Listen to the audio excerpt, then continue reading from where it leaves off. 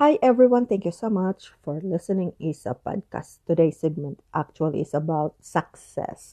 What is success? Actually, success is not about money, it's not about material things or property. Success is when you have a clear vision about life, when you understand life, when you have no hatred in your heart and you have nothing but great intention to yourself and to others, when you don't think nothing about negativity or foolishness or lawlessness. That is success when you do everything positive, when you think positive, when your energy is positive, that is success. So if you truly, truly want to be successful, you have to start from within. How?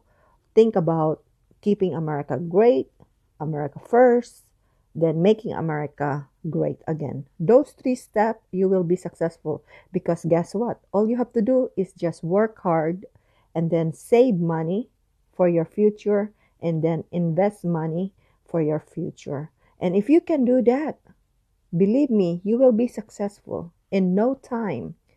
If you start now, savings money, guess what? In 20 years from now, you will be a millionaire. So think America first, think success, keeping America great, and making America great.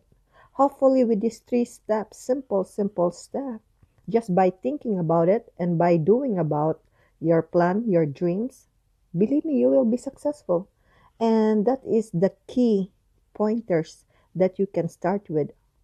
So anyway, I hope with this segment of success, you learn something from me.